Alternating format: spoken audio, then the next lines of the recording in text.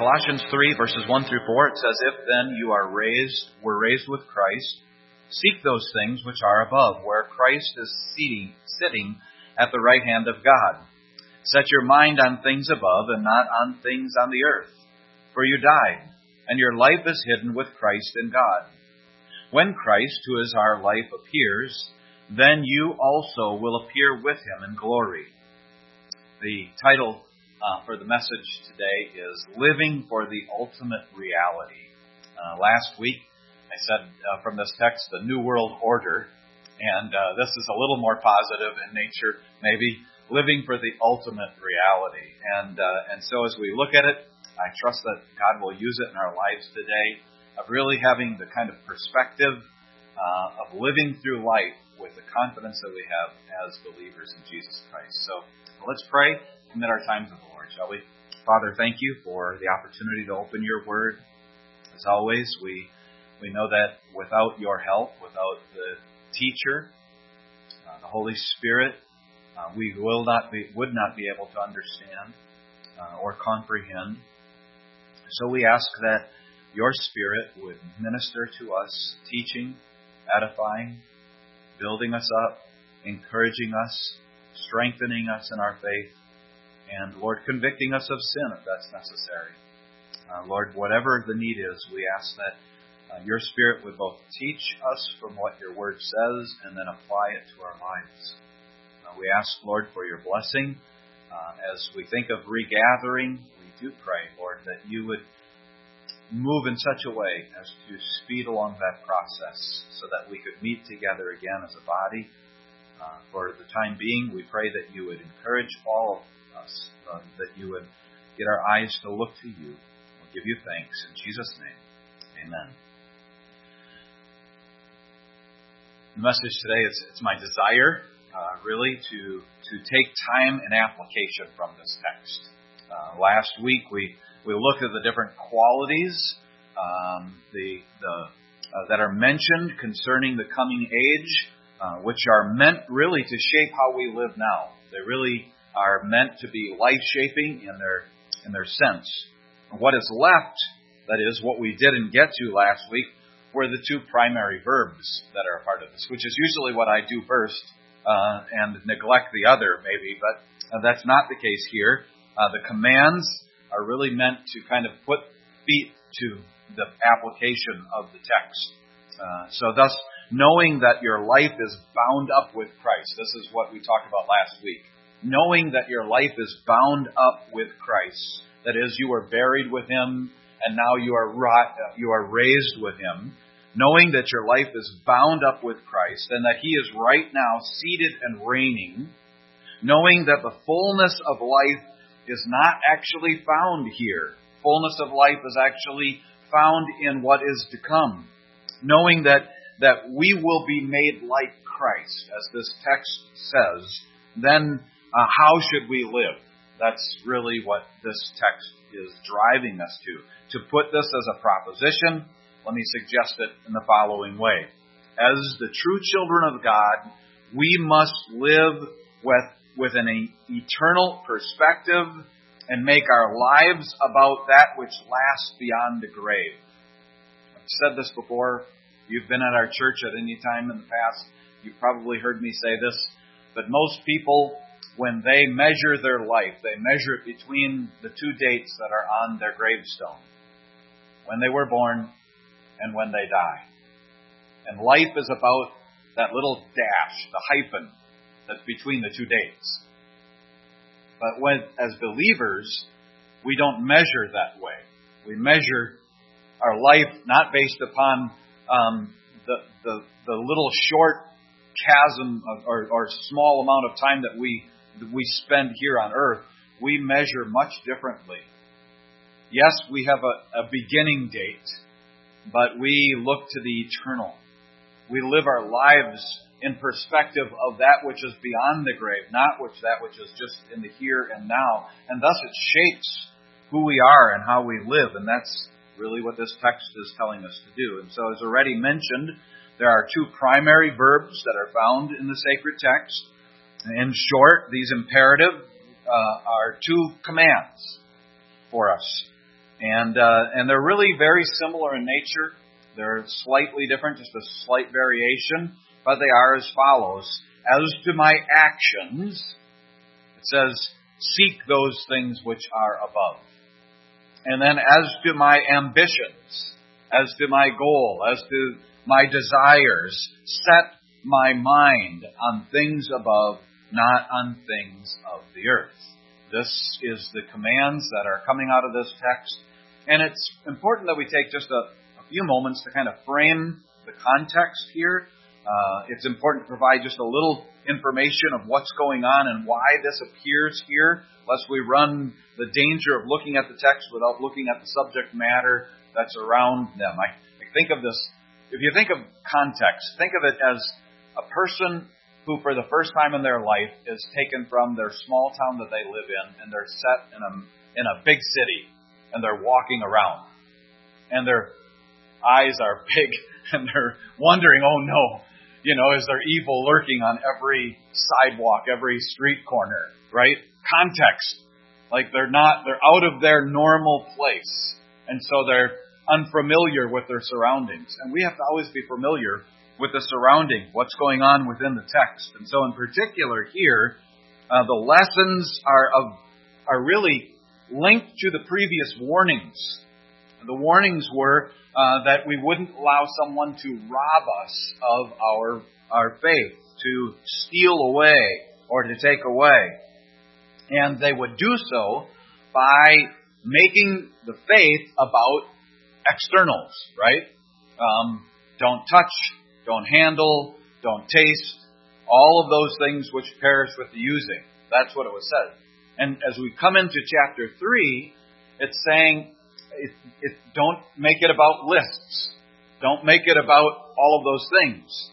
But it does give us some general principles how to live. So when looking at those warnings, we made it clear that we're all prone to put together lists or where we want to measure our faith by some external measurement. And so we can easily put too much emphasis on the externals. And it's important to mention here because as we get to the commands and then the application, which was what we're doing today, it's really tempting to put a list together, isn't it? All right? What does this look like? Okay, I do this, and I do this, and I do this. All right? That's what I'm talking about. So don't make it about the list. Don't make it about the stuff. Don't make it about the externals. This really is talking about the charter or the compass, rather, of your life, or the rudder-setting measure of your life, which is your mind and your heart, of seeking those things which are above. So the immediate context, as mentioned last week, there are these 4 transcendent qualities for believers to keep in their mind, to bear in mind from these verses.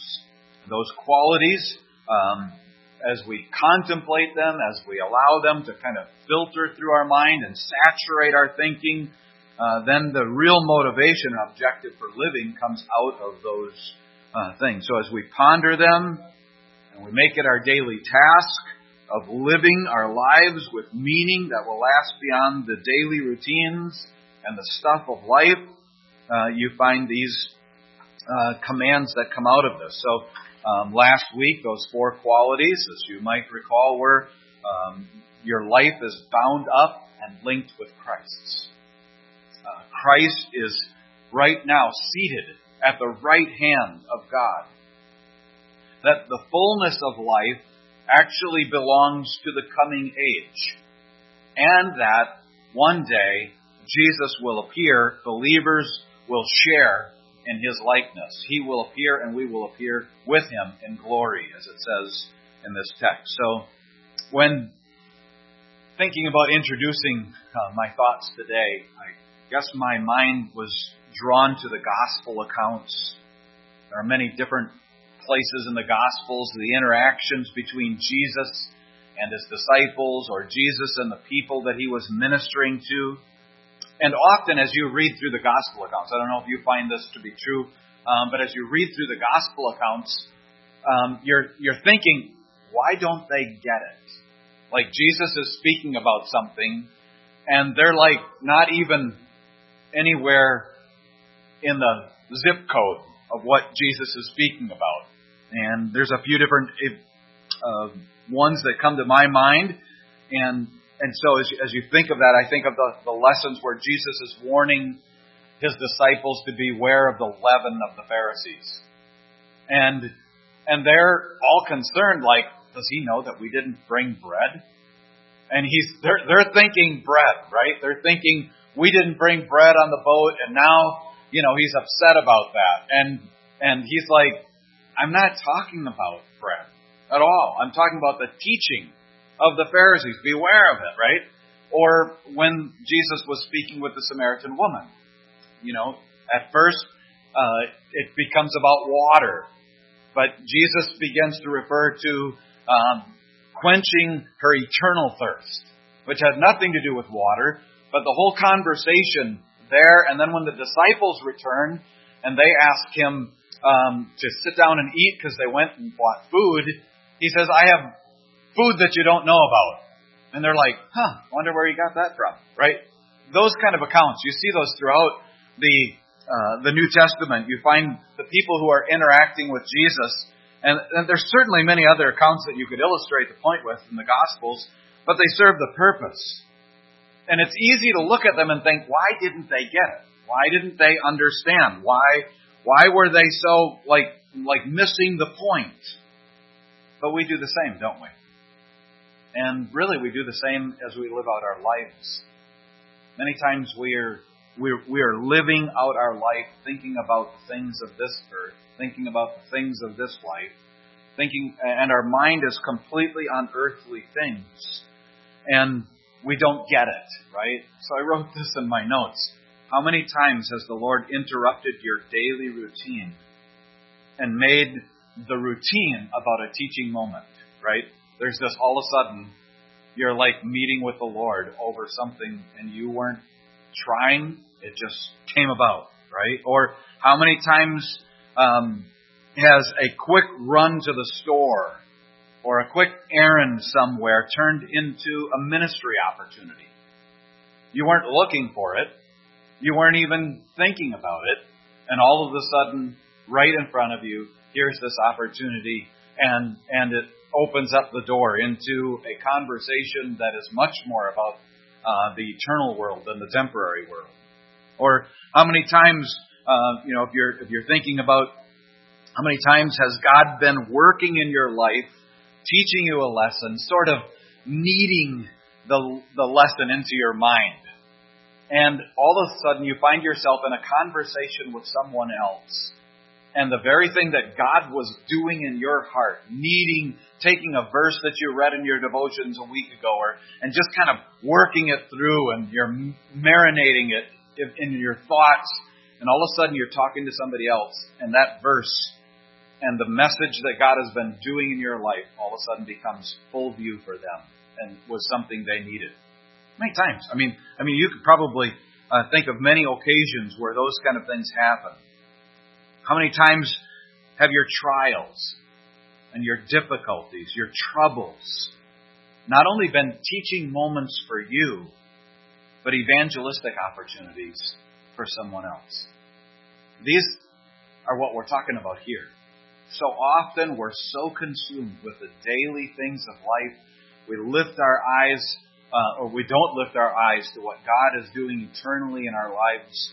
And this passage really is to direct our thoughts to that very thing. So as we look at these two basic commands here and really kind of concentrate on them from the text, they're meant to give instruction to us as believers while avoiding making life about the externals and knowing that it's all connected to these eternal aspect of within the temporal world.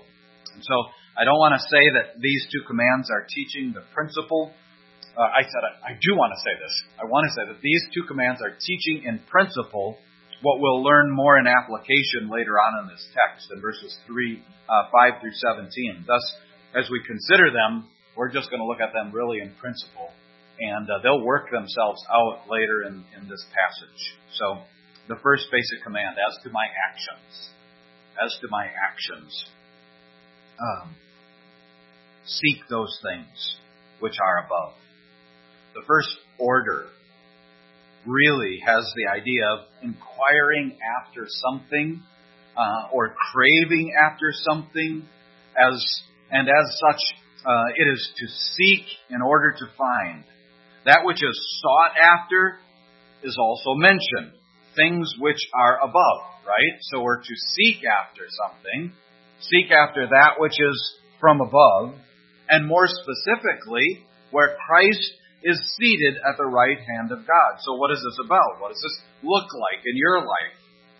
Let me suggest 3 thoughts to you here as we kind of work out or tease out what's going on in this passage. First, the reality of what you are seeking. Secondly, the corresponding activity of what you're seeking. And then finally, the essence or the actual principle of it in the end. And so first, the reality.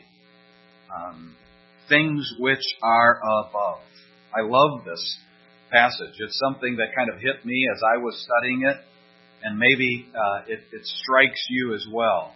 The statement actually is set in contrast to verse 2. Verse 2, it says, that we are to set our mind on things above, not on things of the earth. And so here, things that are above is in contrast to things that are on the earth. All right? And you need to see that contrast here, that being that the everyday activity of my life, I have to make it not about the everyday activity of life, but rather about the eternal, of things that are above. It's not meant to dismiss or to negate in any way the daily responsibilities and activities of our life. Meals have to be made, right? Work has to be accomplished. Shopping has to be done. Jobs have to be faithfully attended to.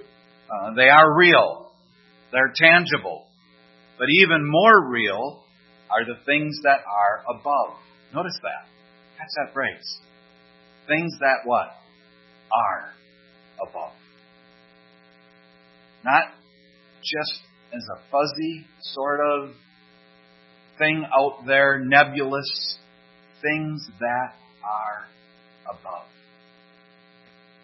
Couldn't help but thinking when I studied through the book of Hebrews with our church body on Wednesday nights, we went through the book of Hebrews, and one of the lessons that just came out of that study that has been with me since has been throughout most of Hebrews is talking about the typology of the Old Testament, the temple, the tabernacle, the priesthood, all of those things.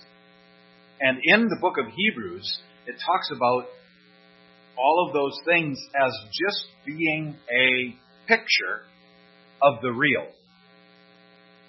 The tabernacle that was Solomon, or the temple that was Solomon's, and the tabernacle that was a part of the people of Israel's life was just a picture of the future, one day, real temple of God. They were just here. And yet, we would look at those and we would go, that was a real temple. You could touch it. You could put your hands on it. That was a real tabernacle. Those were real priests. And yet, they were just a type of the real. They weren't the real, in other words. And it kind of sunk into my mind. So many times we touch this and we think this is real. And when we think of eternity, we think, well, that's not really real yet. But it is. And here in this text, it's driving that home. We are to seek those things which what? Which are above. They are above. We're just waiting for that to happen in time, but the reality of them are there in the first place. And so you might think of the saying, when this world is gone and past, what's done for Christ will only last. That's one of those sayings that comes to mind. My point here is that as believers, we live with respect to a reality that most people reject. That there is a real eternal abode awaiting for the children of faith.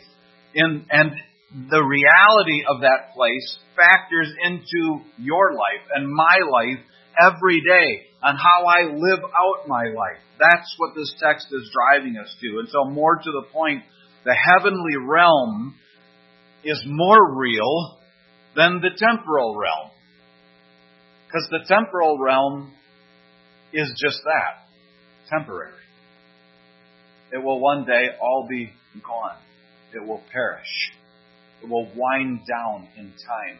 God will melt the elements, it says, with fervent heat. But the eternal abode is eternal in every sense of that way. Tangibly real, and everything around us that is changing and decaying and perishing, but the things that are above are eternal. So as I thought about this point, my mind went to a ballad. This is probably most of you don't know this guy. He was a guitarist and kind of sung a lot of folk songs. His name was Jim Croce, and he had one song, or one ballad was, "If I could save time in a bottle, and if words could make wishes come true, I'd save every day till eternity passes away just to spend them with you." It was a love story, right? If I could save time in a bottle, but I can't. And then he goes on, and in the chorus, "But there never seems to be enough time to do the things you want to do once you find them. I looked around enough to know that you're the one I want to go through time with." Oh, okay, I won't go through the rest of it. Obviously, I remember it's a really nice love song, but this world is perishing. Time just keeps flittering away. We don't have much time. The real world is yet to come. Our treasure as believers must not be placed where moth and rust corrupts, where thieves break through and steal, but in the eternal abode of God, and there our heart and our treasure and our investment of our life is. So as we look at this, we see first of all the reality, things which are above. And secondly, the activity. Seek those things then which are above. So well then, if I'm going to seek after that which is above, what exactly does that look like? What does that look like to you in your life without giving me a list? Right? This, and this. No, that's not the idea. I think it's pretty simple, pretty straightforward. Don't have to complicate it much. It's found in the text, so there's not need for lengthy discussions. Much of it will be clarified in the next point when we talk about this, the essence of this quest, if you would. But the word itself, as mentioned above, means to seek. To seek in order to find. To strive after a goal. To crave after something. That's the idea of this word here. And the effort or the activity that's being given to us here. The activity here then is a pursuit within the context of Christ. I suppose it's a pursuit of the resurrected life or a pursuit of the Christ life. It's a daily ordering of my life, of my membership into Christ's body. What does it look like? Well, I could probably go to a lot of different verses that crystallize it, I think. I think of Romans 12, 1 and 2. I beseech you, therefore, brethren, by the mercies of God, that you present your bodies as a living sacrifice, holy, acceptable unto God, which is your reasonable service. Don't be conformed to this world, but be transformed by the renewing of your mind. It might look like 1 Corinthians chapter 6 and verses 19 and 20. Do you not know that your body is the temple, the dwelling place of the Holy Spirit, which you have of God? And you're not your own, you're bought with a price. Therefore, glorify God in your body and your spirit, which are God's. Or 2 Timothy 3, verses 14 and 15, says, "But you must continue in the things which you have learned and have been assured of," and goes on, ultimately speaking about the Scriptures and the inspiration of the Scriptures, so that the man of God, the woman of God, may be complete, thoroughly furnished, equipped for every good work. And you could find many verses that might crystallize the activity. Hebrews 12, verses 1 and 2. "Therefore, we also are surrounded by a great crowd of witnesses. Let us lay aside every weight and the sin which easily ensnares us, and let us run with endurance the race that is before us. So you can go on and find many verses that might speak of the activity. Seek those things which are above. Setting my focus and my gaze, my desire, my cravings for that which is up above. And then thirdly, the thought not only of the activity or of the reality, but then of the essence, where Christ is seated at the right hand of God. So my focus, that which actually motivates me into service, is found in the essence of this fall, where Christ is seated at the right hand of God. The aim, if you would, the target in view, the place where Christ is seated at the right hand of God the Father. Now, I think this is very helpful. I think it's helpful as you contemplate that place and you ponder what that really pictures. What does that envision? And I would love, this is where I miss the interaction. But when you think of Jesus sitting at the right hand of God, so I have a handful of people here. Get your wheels turning, all right? When you think of the place where Jesus is sitting at the right hand of God, what does that represent? What does that mean? So, any thoughts? Those who are here, put you on the spot, right?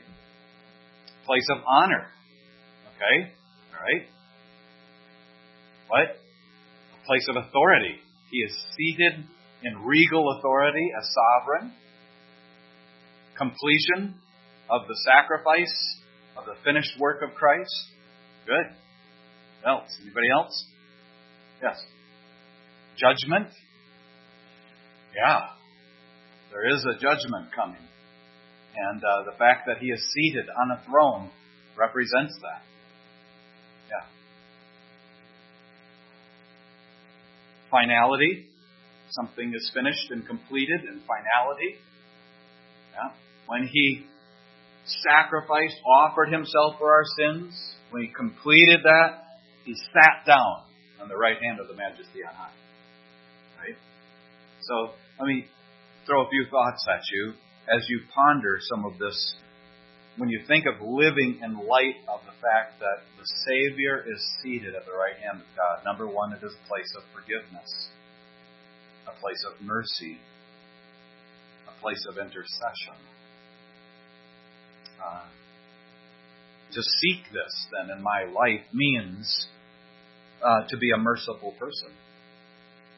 I think it means that I should be a forgiving person who both understands forgiveness that has been granted to me and forgives others.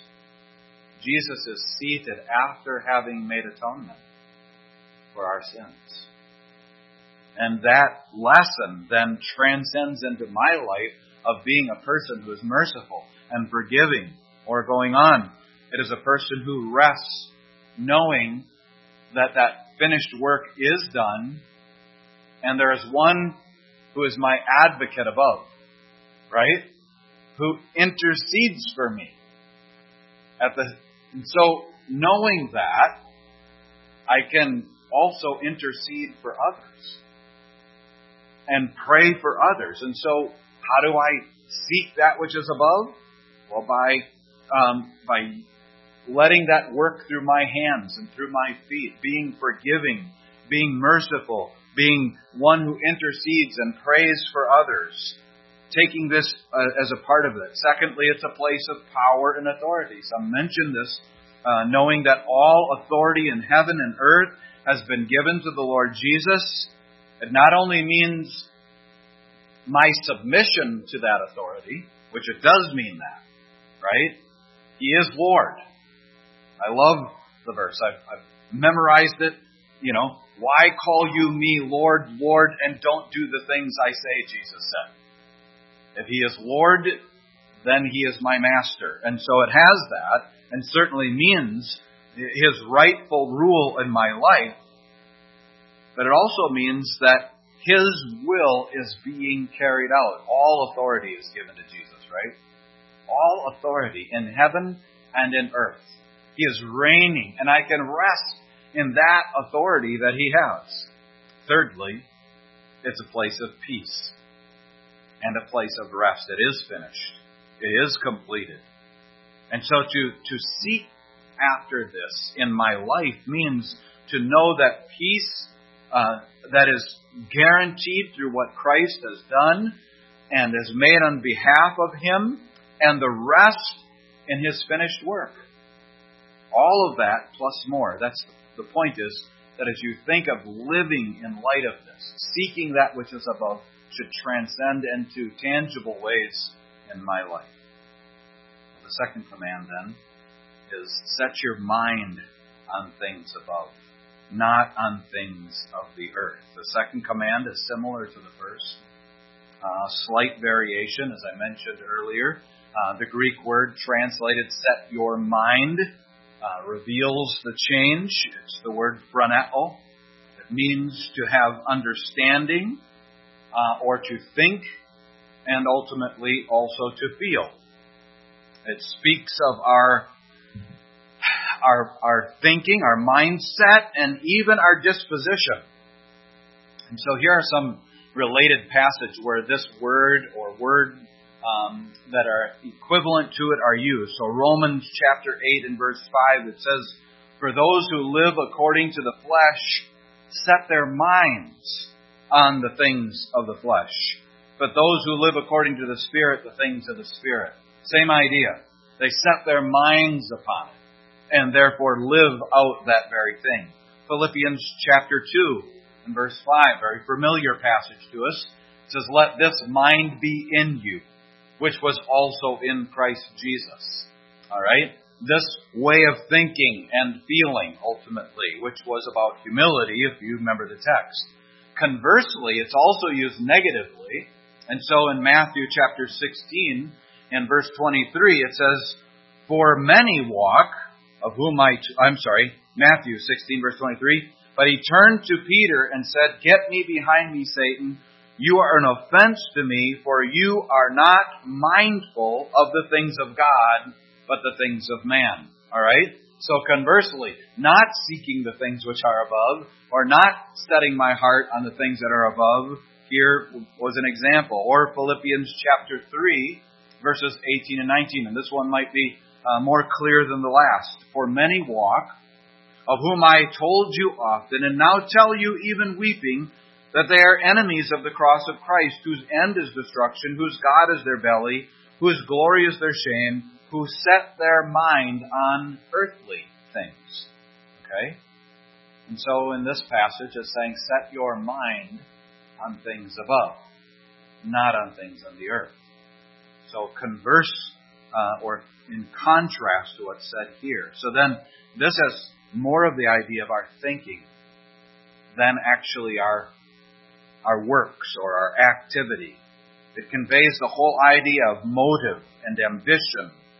And as such, it's like a compass that is directing our life, or that's charting a course. In fact, I would submit to you that the command this command most often precedes the former. That is, usually our thinking results in our activity.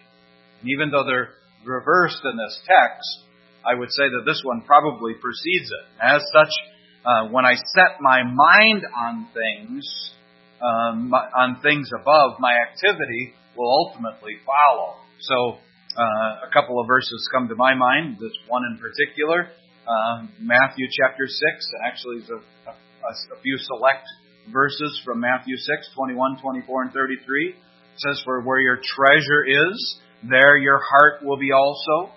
No one can serve two masters, for either he will hate the one and love the other, or else he will be loyal to one and despise the other.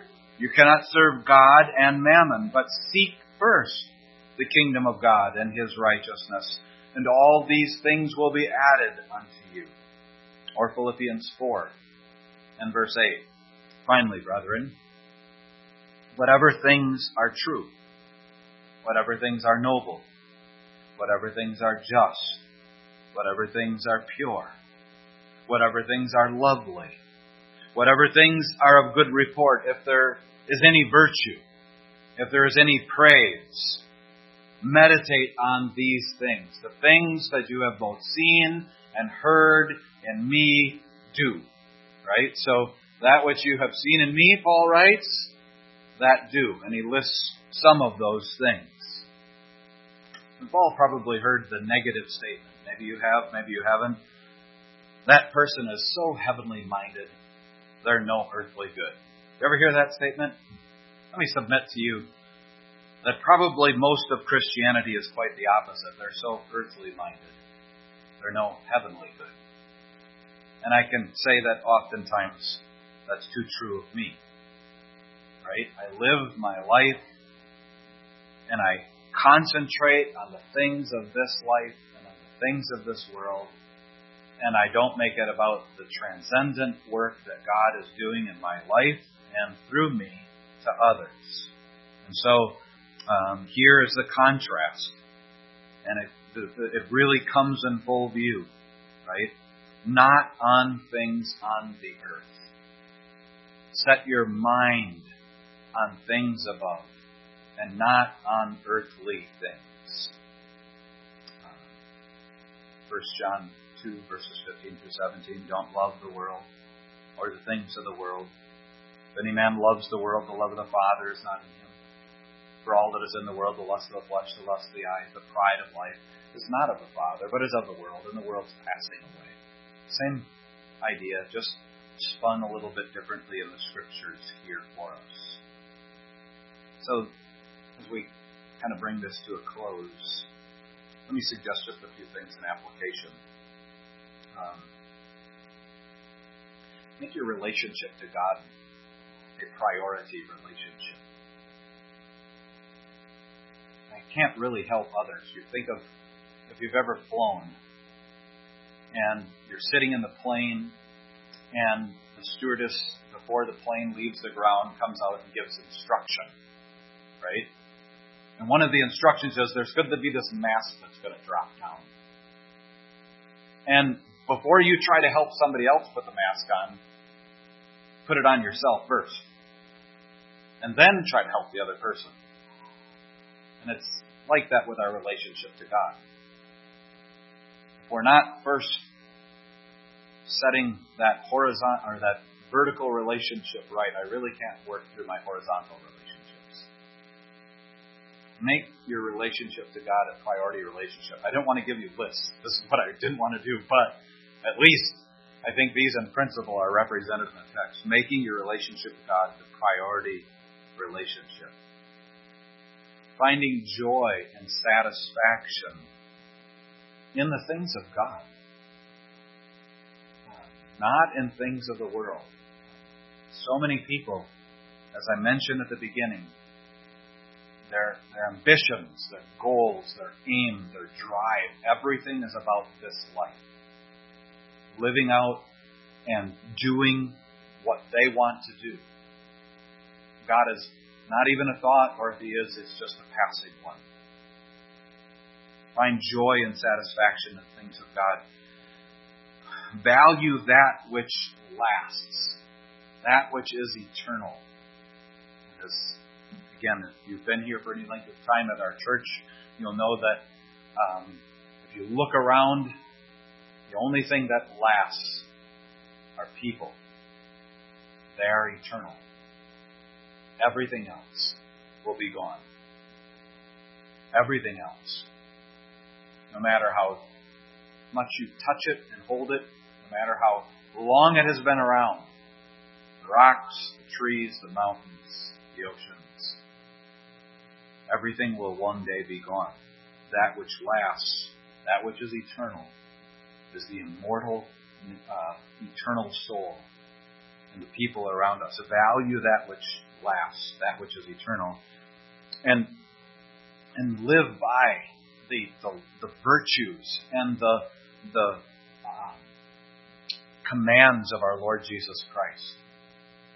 So many places we can find ways in which Jesus really spoke these truths to us in the gospel accounts. And so as we work through the next verses, I think it'll be very specific in application. So Move on from verse 5 and following. Mortify, put to death the deeds that are upon the earth. Put on later in the passage. All right, it'll become very nuts and bolts kind of practical things. But here, it's directing our hearts. Seek what is above. Seek and follow after. Set your mind on things above, not on things on the earth.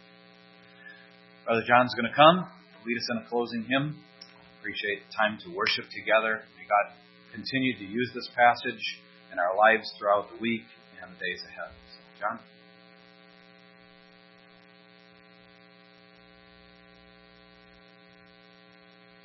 We will close by singing number 176, Jesus, the Very Thought of Thee. We would like to sing the odd verses, so verses 1, 3, and 5. Number 176.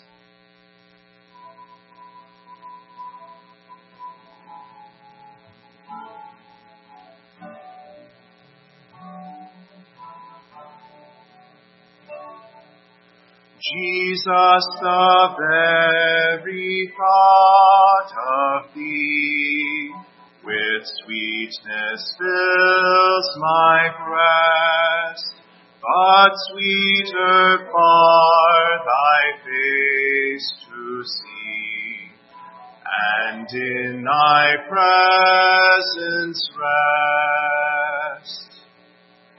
O hope of every contrite heart, O joy of all the meek, to those who fall, how kind Thou art, how good to those who seek.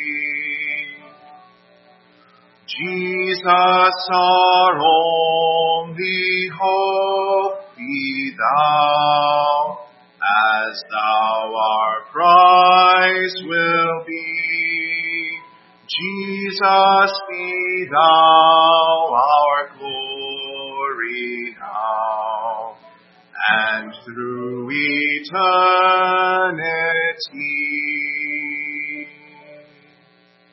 Let's pray. Our merciful God, You are faithful to all those who draw near to You. And we've been challenged today to do exactly that, to set aside the things which too often attract us, that we pursue after, and instead to seek first You and Your kingdom, that our mind would be the mind of Christ, who, though He was God, and equal with God, and is God, submitted Himself to the will of God. He was obedient to the point of dying on the cross for my sins, for the sins of all.